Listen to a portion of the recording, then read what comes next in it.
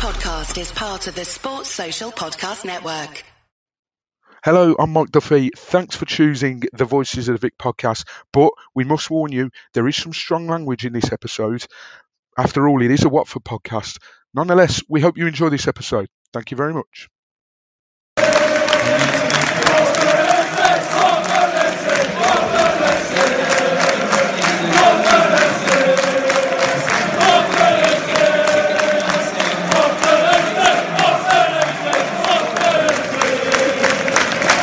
Hello and welcome to another episode of The Voices of Vic with me, Mike Duffy, and as always, Ben Aiton. Ben joins me again to discuss another Watford performance. Now, for the first time in 3 games, we're going to be dissecting a defeat, which it's always good fun dissecting those, eh? But Ben, how are you feeling after last night? Just feeling gutted, mate, after last night. I was expecting a performance. I thought we was going to be up for it. Going into the game after back-to-back wins and coming from behind, you would have thought we'd be high on confidence, momentum would be with us, but it was just a shower of shit last night, wasn't it, mate? It was. There was no fight whatsoever, which we'll get onto shortly. But as always, in true fashion on Voices of the Vic, we'll start with the team lineups. And we were all sort of, before the match, we were sort of saying, well, why change it? If it's not broke, I've gone for that saying again, but I've completely forgot what the saying is, so I'm not going to bother trying to say it. But basically, don't change a winning side, basically. So there was only one change. It was enforced. Tom Cleverley coming in for Etienne Capoue, who I believe it's a hamstring injury. Don't know where I've read that. I think I read it on Twitter. Don't know how long he's out for. Hopefully not too long. Now we have sort of voiced our opinion on his performances, especially against Southampton and other performances where he's not been at his best. But these are the sort of games where he comes alive. So already before a ball has been kicked in what's arguably the biggest game of the season, that's quite a blow already. Did you not think then? Yeah, no, massively. Capoue, we've spoken about this before. Southampton at home, he was below par, wasn't he? He wasn't up for it. It looked like he was maybe tired. All these games coming thick and fast. But massive to be missing Capoue yesterday. He's the kind of player that you need in the middle to win the battles in the midfield. They're the kind of games he's was probably put on this earth for. He's a warrior. He's going to fight for every ball, and we lacked that in the middle yesterday. I was surprised that Cleverley actually came in yesterday. I was expecting, if anyone was going to come in for Capoue, I would have said it would probably be Chalobah for me. So a big shot to see Cleverley start ahead of him. Yeah, and I think you're not the only one. A couple of people on Twitter said they probably would have put Chalobah in there, but we know that Cleverley, he's got it in him when he wants, and he's an experienced player. That's probably the thinking behind it. He's got more experience in these sort of games, so perhaps the experience would take us over the line. That didn't go well. The only thing I would have said is the graphic that Watford put out, it looked as if Cleverley was playing alongside Hughes. Normally, I would have thought, well, if Capoue's out, surely if you're going to bring Clebs in, drop Decore to play alongside Hughes as defensive mids and then put Cleverley forward and let him push up with Troy, because he will chase balls up top, Cleverley will, and he'll chase down lost causes and whatnot. Not onto the scale that Capoue does, but he will do it. So I was a little bit confused at that, but as the game sort of started and it went on, it looked like that's what they were doing anyway. So I don't know whether there was just an error on the graphics part, but yeah, that was the only enforced change, and not great when it's the biggest game of the season for you. But 6 minutes it took, Ben. We often talk about post lockdown how we've always started really slow. And you'd have thought that going into this game, it's the big game. Pearson knows that we start slow. The players can't afford to against West Ham because they are a good side. And I think I've spoken in the past on the shows, and I think we've touched on it previously, that I thought West Ham would always get out of it because West Ham seem to have something about them that sort of almost says that they shouldn't really be in this relegation battle in the first place. So you don't want to start slow against West Ham. 6 minutes on the clock, Antonio comes up, pop, straight through Foster's legs, 1-0. Not the ideal start at all. No, but it was embarrassing to watch, to be fair. First half, got got me emotional. It almost brought a tear to my eye. I can't believe that this is the Watford team that we've watched over the years with a bit of fighting spirit, and there was absolutely nothing yesterday. It was embarrassing. It was hurting. That's why I'm probably feeling so gutted about the result now, because, like we said, this is probably our biggest league game since maybe Brighton away in the year we got promoted. Well, I want to ask you something quickly. Was this game going into it bigger than the Norwich game that we won the other week? Yeah, 100%. Okay, yeah, no, that's fair enough. Yeah, definitely. And we had momentum on our side as well. And to see that we came back from behind at Norwich and Newcastle, yes, it was slow starts, but we showed character and desire to turn it around. There was absolutely nothing yesterday. It completely lacked it. For the first goal, for fullbacks, well, for the first probably 2 goals, fullbacks were at fault. I thought Messina was poor yesterday. For the first goal, he had the opportunity to clear it downfield. It didn't look like he got a proper connection with it, and it took a nick off a West Ham player. Then I think it was a West Ham player, crossed it in the box, came off Cabaselli's chest into the path of Antonio, and with his pace and power, you just knew it was just going to go in one place. You kind of winced a bit and closed your eyes, thinking, oh, "God, please don't go in." But unfortunately, Antonio's on fire, isn't he? Since he came back from lockdown. But once I'm on the subject of fullbacks, I thought both of them were absolutely shocking yesterday. Kiko was bad. I think Gary Neville touched on it yesterday. He could see. He doesn't watch Watford week in, week out like we do, but he made the observation that Kiko isn't a defender. And I was going to bring that up. Yeah. Kiko's not a defender at all. I think when we signed him, he played for Alves, maybe. Alves, Spain. Yep, he did indeed. And he actually played right midfield for them over there. So no idea why we've stuck him at the back. Because we're Watford, mate. We'll do that to players. Yeah, because we're Watford. I like Kiko. I think going forward is brilliant. He's got the pace. He's got the quality of whipping in a good ball. But defensively, he's very vulnerable. And people exploited that yesterday. Look for a second goal. Crossed it in the back. He had a 6'4" midfielder towering over the top of him. It was bad to see. I don't want to put too much blame on Kiko, but you've got to put blame on Watford for playing him in that position. Maybe he looks like he's more comfortable going forward, and he was to blame for the Southampton game. He gave away 2 sloppy free kicks early on, and then Norwich as well. Bruena when he scored. I think it was Hernandez got away from Kiko really easily, then played it to Bruena. He cut inside and popped it past Foster. So Kiko hasn't looked great at all since we've came back. He was better Newcastle second half when he was overlapping Sarr. But we really need... I know we've talked about addressing the centre-backs, but we need to address the whole back four. The whole back four. Left back, Messina, he was woeful yesterday as well. I think we need a left back, a right back, maybe 3 centre backs in the summer. It's not good enough. Not good enough at all. Sorry, I've gone massively off what we was talking about.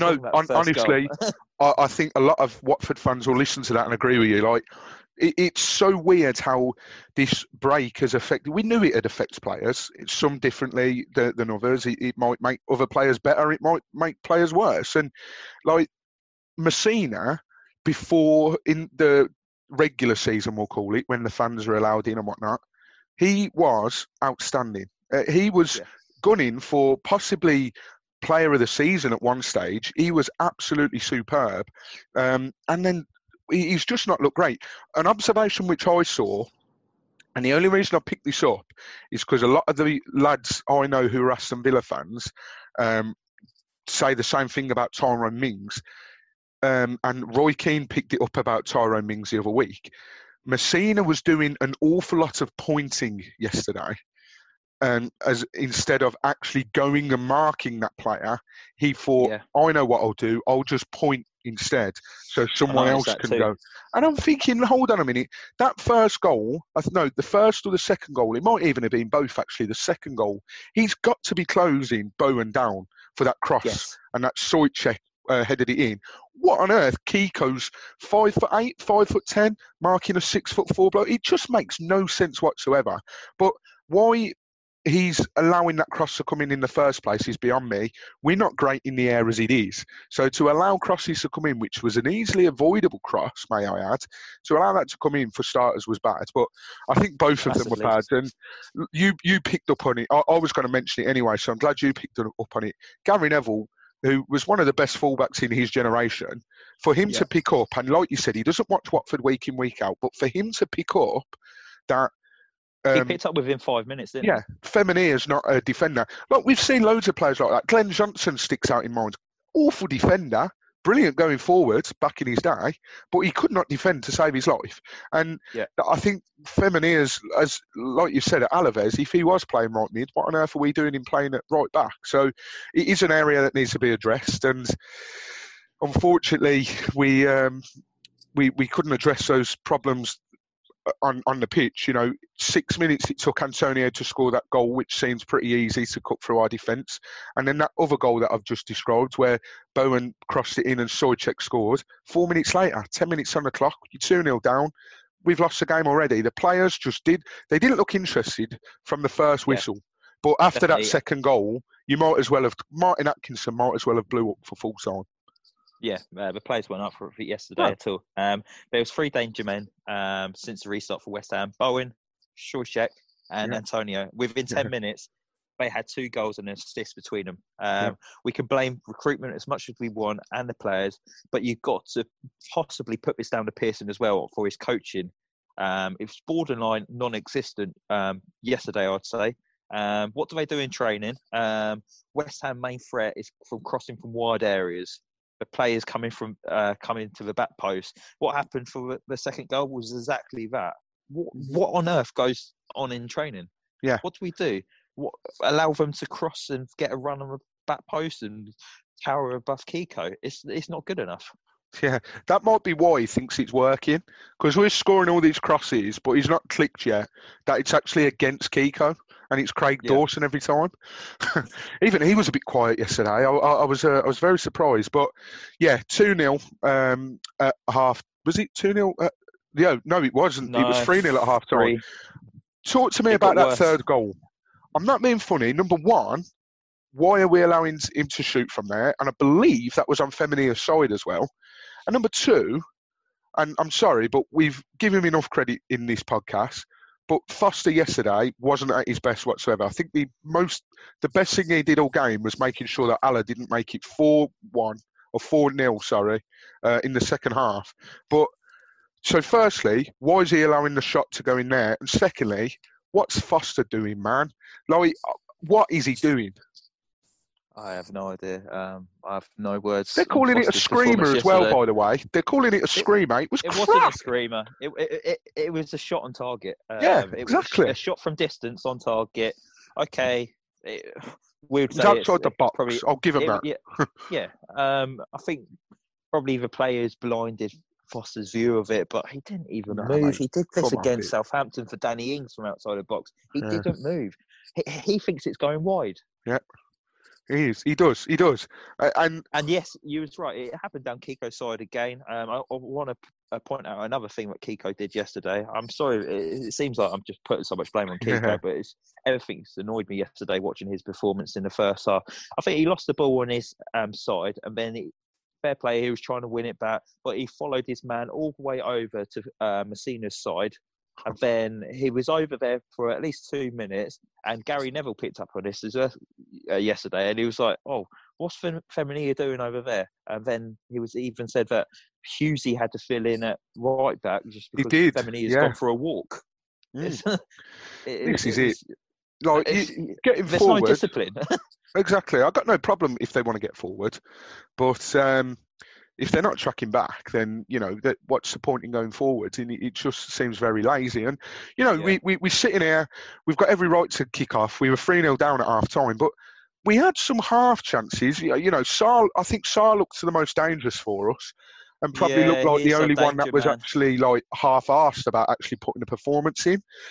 He should have done better. I believe it was in the first half where he's hit it down low and and Fabianski has almost said Almunia then. Mind you, he probably could have played in goal for West Ham last night. But yeah, Fabianski saved it with his feet, and then the rebound from Cleverley was blocked. So, Yeah.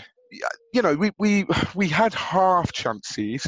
Yeah, and Yeah, if that Dawson had gone had in... the header that went over as well. So we did create chances in that first half. It wasn't all defensive problems. We did create some chances. We just couldn't put it in the back of the net. Yeah, but unfortunately, ifs and buts and whatnot, you know, 3-0 down at half time is unacceptable. Like, yeah, unacceptable. And the body language from every single player in the Watford shirt in that first half was awful. I was fully expecting Troy to rally up the troops, especially if we went down 1-0. I thought he was non-existent in the first half. I was looking at him, hoping for him to just put his arm around someone and just maybe just like give him a push and say, "Come on, just pull your finger out." There was nothing. There was no leadership on that pitch yesterday. No, I wanted to talk to you about Troy. I was going to talk to you about him in a minute because he was. We started off the second half as normal. I think we can put the first half behind us. I don't really want to relive that too much because to go 3-0 down against a fellow relegation struggler, 3-0 at half time, it's not great, is it? But second half, we do what Watford do. We come out the blocks and we just look like, okay, we're getting somewhere. We're putting a few passes together. We're looking good. Troy Deeney scored. He's scored again, back-to-back goals. I think that's the first time he's done it. I did have 2018, I've seen. 2018. We love a stat on this show. We love them. He scored in consecutive Premier League matches for the first time since March 2018. And also another stat which will bring us right back down to reality. That was actually us losing the 5th consecutive Premier League away game for the first time since May 2018. So we'll level it out there. But yeah, it was a good start, second half. We do what Watford does, Ben, and we come out the blocks and we look like we wanted it. A little too late at 3-0, but maybe there was a little bit of, okay, we're 3-0 down. Let's try and protect the goal difference, which I want to touch on in a little bit. But let's just protect the goal difference. If we can get one back, brilliant. If we can get two back, brilliant. If we'd have got a second goal, I'm telling you now, West Ham, and excuse my language, but West Ham would have shit themselves. Yeah, definitely. West Ham would have been nervous. They looked nervous at 3-1 when we were turning it on second half. They looked like they was getting deeper and deeper, and they was allowing us to have the ball. But yeah, for our goal back, Decore, great run from midfield, and that's Decore at his best. He wasn't great first half, but second half he looked like he turned it on, and he was like, right, I need to pull up my sleeve as well. He saw Sarr was doing it in the first half. He's like, we need to help Sarr out here. So he got ballsy second half. Amazing run from midfield, and it's unfortunate it hit the post. And I thought when it hit the post, I thought, oh great, there goes our opportunity. But luckily Troy came in, right place at the right time, and that was a calm finish from Troy. That was very good from finish. What happened last week against Newcastle when he had the ball in the centre of the goal, and he hit it straight down the keeper and saved it. He could have done exactly the same there, but a very composed finish from Troy. To kind of get us back in the game at 3-1. Yeah, and absolutely. I just want to say as well, that finish from Troy, very, very cool, very calm as well. And a lot of people, I think, would have perhaps expected Troy to miss that because he's getting a lot of stick at the moment. But just rewinding right to the start now, Ben, where in terms of you sitting there, where you've got your stir fry on your lap, Ben. Yeah, that sound familiar? Yeah. Yes. You're waiting for the team news to come in. It hits 7 o'clock, and you see that Troy starting when there was a few murmurs that he might be missing out because of his knee, and we know obviously he has to get his knee drained, and he had that tape on there. Would you have risked him because it's a big game? Can you see where Pearson's coming from? Do you think? Because I'll tell you my view before you give me yours. I understand that Troy's not been at his best, but I do also understand that we're not playing to the strengths. We're playing him up top on his own, which he can't do. And secondly, yes, a lot of people say that he's lost it and they don't think he should be captain, which I'm sure you'll touch upon in this podcast. But he is the captain. You're not going to drop your captain for the biggest game of the season. So I think that is why Pearson has put him in. What were your thoughts when you saw his name on the team sheet? I'm exactly with you, mate. I love Troy Deeney. I love what he's done for his football club. Yeah. But knowing that he's got a knee issue, Do I want him to risk it and potentially end his career? Do I want him to put himself at risk and Watford at risk for him playing at being like maybe 60, 70%? No. I don't think it was right to start him yesterday if he's carrying an injury. If this was September time, we're only like a month into the season and Troy's got a knee injury, he wouldn't be playing at all. It's only because we are desperate. And you to touch on about his leadership as well. We'd need him in the side for bring his leadership. I didn't see any leadership from him yesterday, I'm afraid, mate. First half, non-existent. Like I was saying, I wanted him to rally for troops. Yeah. I didn't really see that yesterday from him. And for a captain, I think that's quite unacceptable, to be fair, especially in the dogfight. I saw more leaders on the pitch second half yesterday. Hughesy, he upped his game second half. Well, whilst on the subject of Hughesy, everyone's pretty much seen the clip. I don't know if we've put it out on the Twitter, but if not, I'll make sure that we get it put out on the Twitterites. But he seems to be the only one that's interested in, well, not interested, I suppose nobody does after you've just lost, but he seems to be the only one that's actually doing interviews after games now. But whatever it is, he gets it. He understands. Like, he doesn't come out with his bullshit of all these cliches like, we just focus on the next game. Yeah, we should have won. It's disappointing. He tells it how it is. He tells it straight. Now, I love Troy. We spoke on this podcast at length about how much I love Troy.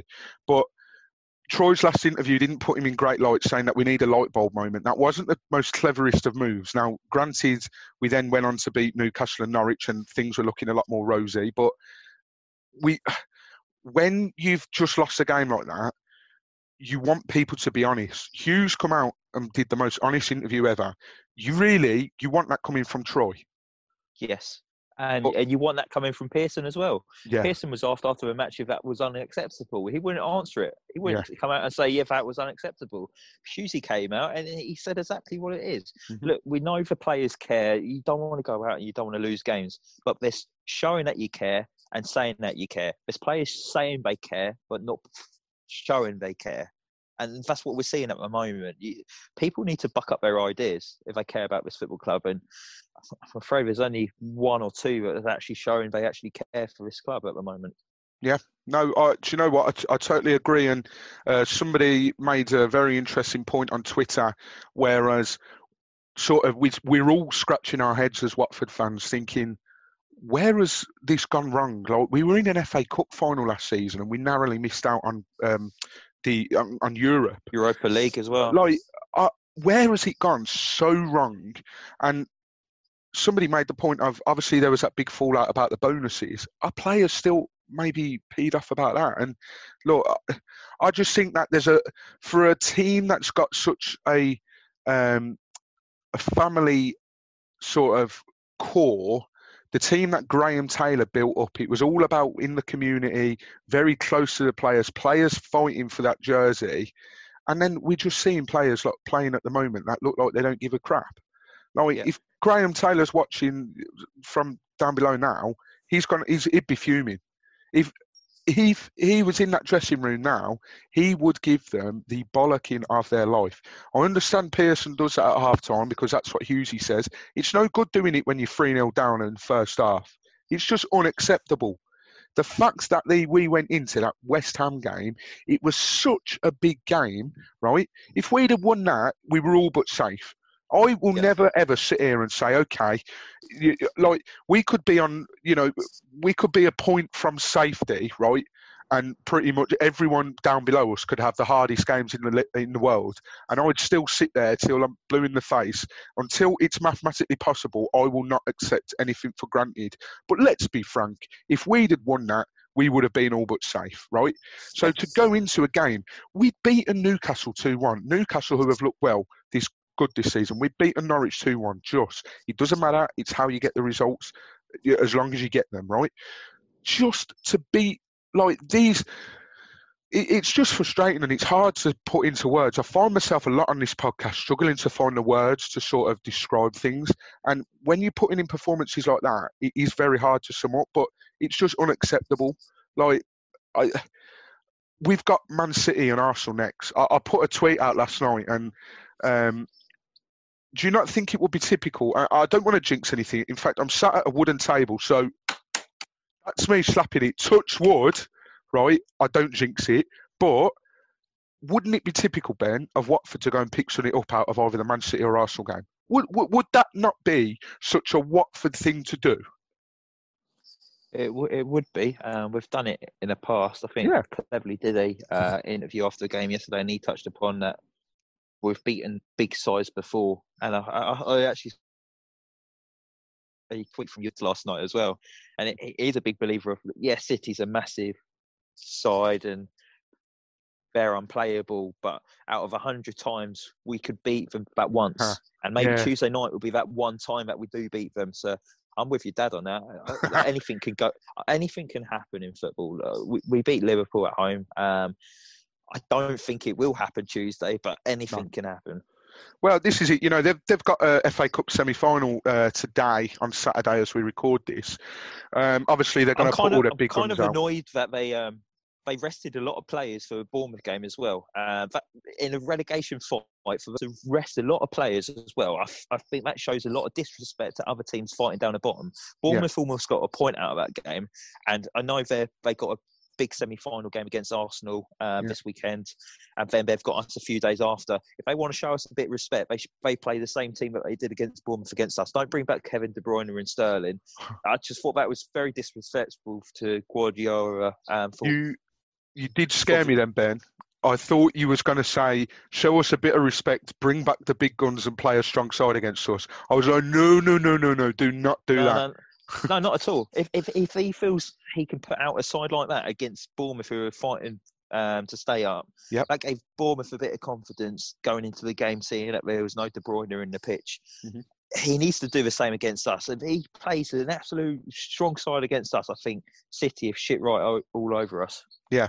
If he wants to stick Pep, if you're listening, if you want to stick Scott Carson in goal, we're happy for you to do so. We do think he needs to get some minutes, and I'm it's sure a bit unfair that he hasn't got any games this season. It's so unfair. He deserves to start. He does, and look, he was an ex-England goalkeeper at Liverpool. He's done his rounds, and I think it'd just be a shame if you didn't start him, Pep. That's what I'm saying. Just give him a chance on Tuesday night, please. Up front. Up front. Yeah, Man City have played a goalie up front before. In fact, get Stuart Pearce back in. Get Stuart Pearce. I've heard he's actually looking for work. David James is doing nothing. He's bankrupt. He needs some money. Yeah, just bring him back, Pep. If you're listening, bring him back. Please. I'm sure he is listening, mate. Yeah, no, I'm sure he is. He's having his cornflakes at the moment, sat in his 17-bedroom house in Manchester, overlooking, I don't know, the Etihad, and he's got Voices of the Vic on. Drop us a follow on Twitter, man. But going back to we always do that, Ben. We always seem to go off topic. But let's go back on topic. But let's not talk about the game anymore. I'm done with that. That was. Can I talk about one thing about the game? What is it? Why take the Decore off? Okay, yeah. And while we're at it, we'll talk about in a minute the striking options that this club has. But striking options? Exactly, Ben. But yeah, why take the core off? Absolutely for Chalobah.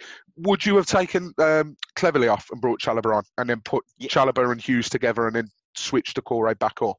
Is that what you would have done? Yeah. Yeah, 100%. And this is another example of Pearson's substitutions when he's Watford manager. He's never done a positive substitution. Whenever he's done a substitution for us, I always feel like he's taken us backwards. Holebas come on against Southampton. He crossed it in and we'd scored an own goal, mate. No, I know what you mean, though. It is bad. 99% of the time, his substitutions have killed momentum in games, haven't they? Do you know who I think? Momentum yesterday. I think he's sort of pulled João Pedro's pants down a little bit, so to speak. João Pedro, I thought, yes, he's coming on. I looked at the clock. There's 5 minutes left. I'm like, what is he going to do in 5 minutes? But he tried to bang one in the top corner, didn't he? But Oh, Christ, yeah. He would normally put that in row Z of a normal ground. Actually, He put it in row A of the it's funny you say that, Ben. I'm just looking out my window. It's just landed in my back garden. Oh, okay. Are you sure? No, it was awful though. It was. I love the kid to bits, but it was not great. I get a sense of watching him sometimes that he's just running around like you and me. If we got the opportunity to play the Premier League, he's like a dog. Like a like a headless chicken, dog like chasing a pigeon or something, man. He's just been taken off the lead, hasn't he? Yeah. He doesn't understand a word of English, and you can hear Nigel Pearson barking, "Go on, Joe! Go on, Joe!" I'm thinking you got to give him more than that. Like, I don't know, stick Gomez on the touchline, let him shout some Portuguese. Fair play to him, though. He absolutely loves it, don't he? And we want it to work for him. You will get players like that come on, and they will literally just run and run and run and run. And that is what you need when you're chasing a game. You need players that ain't going to give up. So bring him on, yes, but don't bring him on with 5 minutes to go. You know, I think it was... It was a little harsh on the lad, wasn't it? I think so. Even more so that he brought Troy Deeney off, not a problem, because he's got an injury. You know, he might want to save him for a couple of other games, but he brings on Andre Gray. Now, we've spoke about Andre Gray on this podcast before. I don't want to touch too much on it because I'll get into trouble, but just in case someone's listening, I don't know who, but just in case. But let's just say my views on Andre Gray are very strong. I don't think he's very good, basically. When I saw Andre Gray on the touchline, I actually ran upstairs, grabbed my boots and asked my mum if she could drop me off at the London Stadium, hoping that Pearson had let me on instead of him. But, like, just what does he offer, Ben? If you can see something different to me, please enlighten me. Because at the moment, I'm struggling. I'm sort of running around like a blue-ass fly, looking like, what the hell? We're scratching off our heads, aren't we? We had a chat in the group, our Watford group WhatsApp chat yesterday, weren't we? Yep. And they was asking what he brings, and you said, to give him credit, he did very well at Brentford, which he did. And then my reply was, to be fair, I think he's done very well with his misses. And that's the only thing I can maybe give him credit for. Last season, yes, he was good. Helped us get to Wembley, FA Cup final. This season, I don't know if he's been given the opportunity to play or not, but whenever he has, he's looked like a conference player. He hasn't looked great, has he? He hasn't. From this season, like, it's almost as if something's happened behind the scenes that we don't know of, because he scored a lot of important goals last season. Let's not forget that. And you've just touched on it there. You know, if it wasn't for him, we wouldn't have got to the FA Cup final. The thing that makes me laugh about Andre Gray, if you get time, mind you, it won't be a long clip because he don't bloody score many, but if you get time, have a look at his goals that he scored for Watford on YouTube. He's never hit one cleanly. They're all miss hits and they go in. Yeah.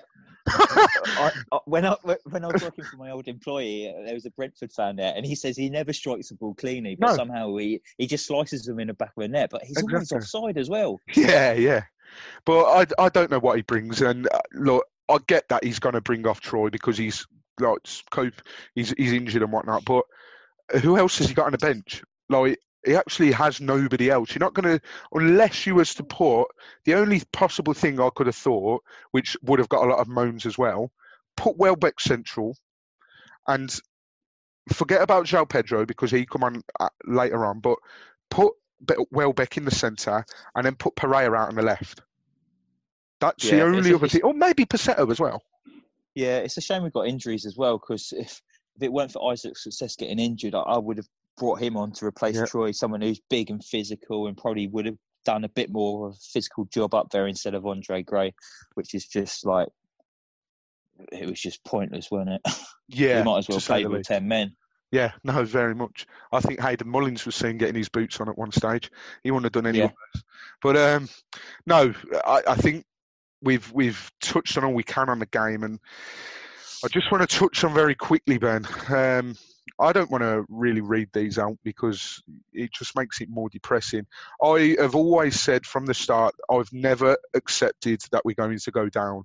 I think we're at an uphill battle now. That goal difference has taken not a battering, but we've got Man City and Arsenal coming up. So I'll read the table as it stands. 15th, West Ham, 37 points. 16th, Brighton, 37 points. 17th, Watford, 34 points with a goal difference of minus 23. 18th, Bournemouth with 31 points, goal difference of minus 25. 19th, Aston Villa, 31 points with a goal difference of minus 27. So we've got a goal difference which is better by 2 than Bournemouth, and our goal difference is better by 4 than Aston Villa. The slight snag is, God, that was almost a slip of the tongue, is that we've got to play Man City and Arsenal. Now, Man City, I'll take a 5-0 at best because Man City hammer us. And also, like we've said, my dad did put a tweet out, you could play City 100 times. You're bound to win or draw one of them, and we'll take that on Tuesday. Bournemouth have got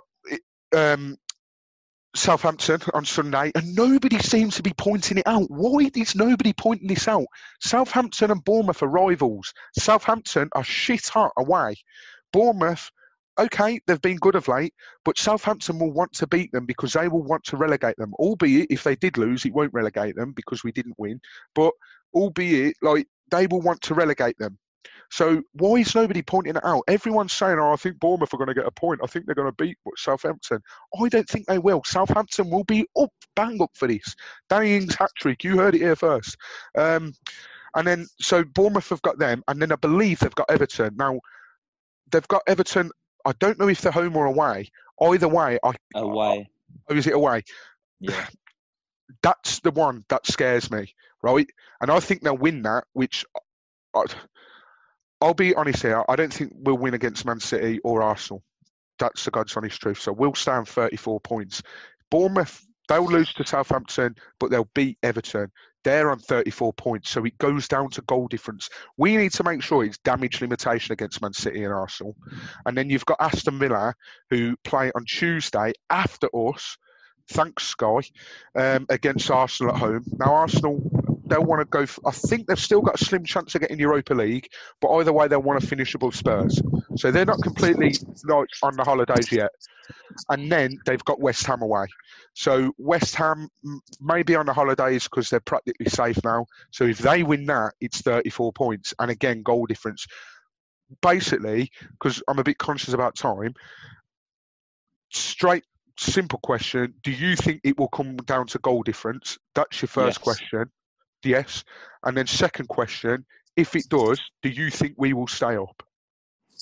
No, I think we're going to go down. Who stays up?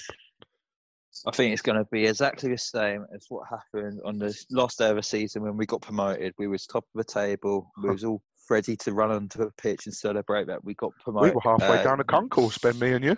We were. We was about to go in. Yeah. Go on. It's going to be exactly the same. We're going to be ready to pop the corks to stay up in the Premiership, but Bournemouth are going to pip us last minute, and Bournemouth are going to stay up on goal difference, just like they beat us to the title the year we got promoted. You can just see it happening. Don't. I actually thought about that the other day. I thought, wouldn't it just be typical if Bournemouth pip it at the last minute, like a last minute goal? And you know what it'll be? Last minute, and VAR it'll be the most clear and obvious offside, handball, whatever. But VAR will just be like, nah, go on, give it them. It's Bournemouth. Give it them. But yeah, I don't. I'm not one of these Watford fans that seems to be okay with playing in the Championship. Yeah, the Championship's great. You know, great away days. Obviously, more games as well. Cheap booze because more teams up north as well. You know, Tuesday night games. Tuesday away at Wickham, for example. You know, you can't beat those games under the lights. But I'm sorry, I'm being a bit of a spoiled child here. I don't want to win our Premier League Association. No way. I want my team to play in the elite league for as long as possible, right? It took us bloody ages to get back up, so I'm not ready to go back down yet, and I really, really hope that we don't. It is literally scaring the living daylights out of me that this could come down to goal difference, because like I say, we're only 2 ahead of Bournemouth and 4 ahead of Villa. Now, Yeah. hopefully Bournemouth can take a bit of a hammering on Sunday, which might relieve a little bit of stress. And then hopefully Aston Villa can also take a bit of a hammering against Arsenal. But all I'm going to say is, if it goes down to last game, which I think it will now, and we stay up, anyone that listens to this, we'll do a live podcast straight from the pond. Ben won't be joining, unfortunately, because he'll be on he's on baby duty, possibly. Is that right, Ben? Have I got that right? What, in the last day of the season? Yeah. It's actually my missus' baby shower that day as well. So Baby shower. It. So there we go. I don't want to ruin a date. But, Ben's not actually going to be watching any football on the last day of the season. So last day of the season, if we stay up, I will come down to Watford. I'll do a live podcast from the pond. We'll obviously get in the pond and we'll have a load of beer. So we'll pencil it in your diaries, right? Sunday I will be down. But yeah, I think we've talked enough today about the performance and the situation at hand. But have you got any last thoughts, Ben, about this? Can you see any last twist in the tails, or? Don't really see any twist in the tails. I think last night the Hammers literally did put the nail in the coffin for Watford last night. Regardless what division we're going to be in next season, we just need to press the restart button, and we need to get a lot of deadwood out of the club, because I think that's what's holding us back at the moment. Yeah, totally agree. And also, if we do start off the new season in the Championship, as much as we rant and we rave on this podcast, I'm sure I speak for Ben as well, I'll certainly be there. Yes, I don't want to go down, but this club has had my love since my first ever game, and it doesn't matter whether in the Prem or League Two, I'm still going to be supporting Watford, still be going to be going week in, week out. So, I'm more than happy to sit here and slag us off about how crap we were and how much it disheartens me as a Watford fan, but I'll guarantee you now I will be there next season supporting us no matter what division we're in. And I think that speaks for a lot of true Watford fans as well, because I think there's definitely some Watford fans out there that are more than happy to just watch us in the Premier League. It will be interesting to see if we do go down, if the attendance drops again. And if it does, shame on you, Watford fans, because this is such a family club. You stick with us through thick and thin. Yeah, no, I totally agree, mate. It'd be interesting to see who renews their season ticket next season if we do get relegated. I think it would be a lot easier to get away tickets for next season as well. Fingers crossed. But yeah. Yeah, I think that's a very good point to end on as well. So we've kept it nice and brief as we can. And yeah, apologies about the language. If you've got any little ones that listen, apologies, but can't be helped when you're watching performances like that. We'll be back. Just trying to think, we're playing on Tuesday now. We'll be back in the midweek to bring you our thoughts on the Manchester City game. Hopefully it's not too much of a drubbing, and hopefully results have gone our way, because Villa do play that evening as well. And we'll reassess come Tuesday night, and the picture might be clearer. Who knows? But for now, thank you very much for listening as always. We really do appreciate it. Don't forget, we're on Twitter, Facebook and Instagram, at Voices of the Vic for Twitter and Instagram, and The Voices of the Vic for Facebook. Go and drop us a like on Facebook and follow us on Twitter and Instagram. And our personal Twitter handles are in the bios of Twitter and Instagram as well. So if you want, go and follow us as well. But yeah, for now, it's a shame that we have to dissect the defeat. But hopefully, in a few weeks, maybe I'm clutching at straws, but it will be good news and we'll still be a Premier League supporting team. So, yeah, from me and Ben, thank you very much for tuning in, and we'll speak to you next time. Thank you very much.